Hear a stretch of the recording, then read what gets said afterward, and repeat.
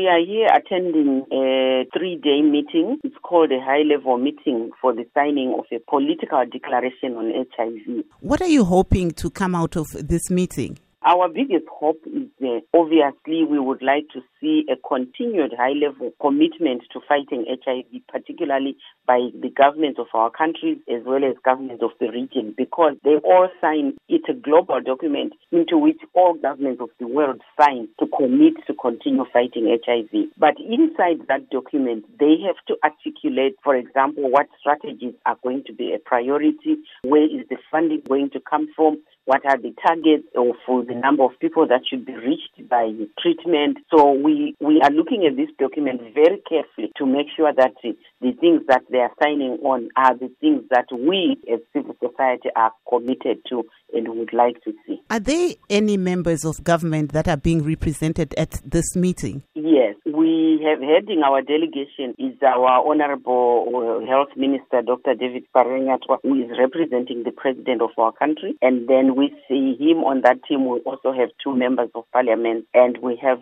senior doctors from the ministry, as well as the head of NAC and the chairman of NAC. Looking at Zimbabwe's state of the economy, do you think some of the recommendations that will come out of this meeting will be able to be implemented in the country at this time when things are not really going well economically? Yes, we have no doubt about that, because if we look historically, even when Zimbabwe was at its lowest in the past 5 years, the government has never gone back on its commitment on the National AIDS Fund. We anticipate and we have been assured that that commitment is going to continue irrespective of what is going on in the country.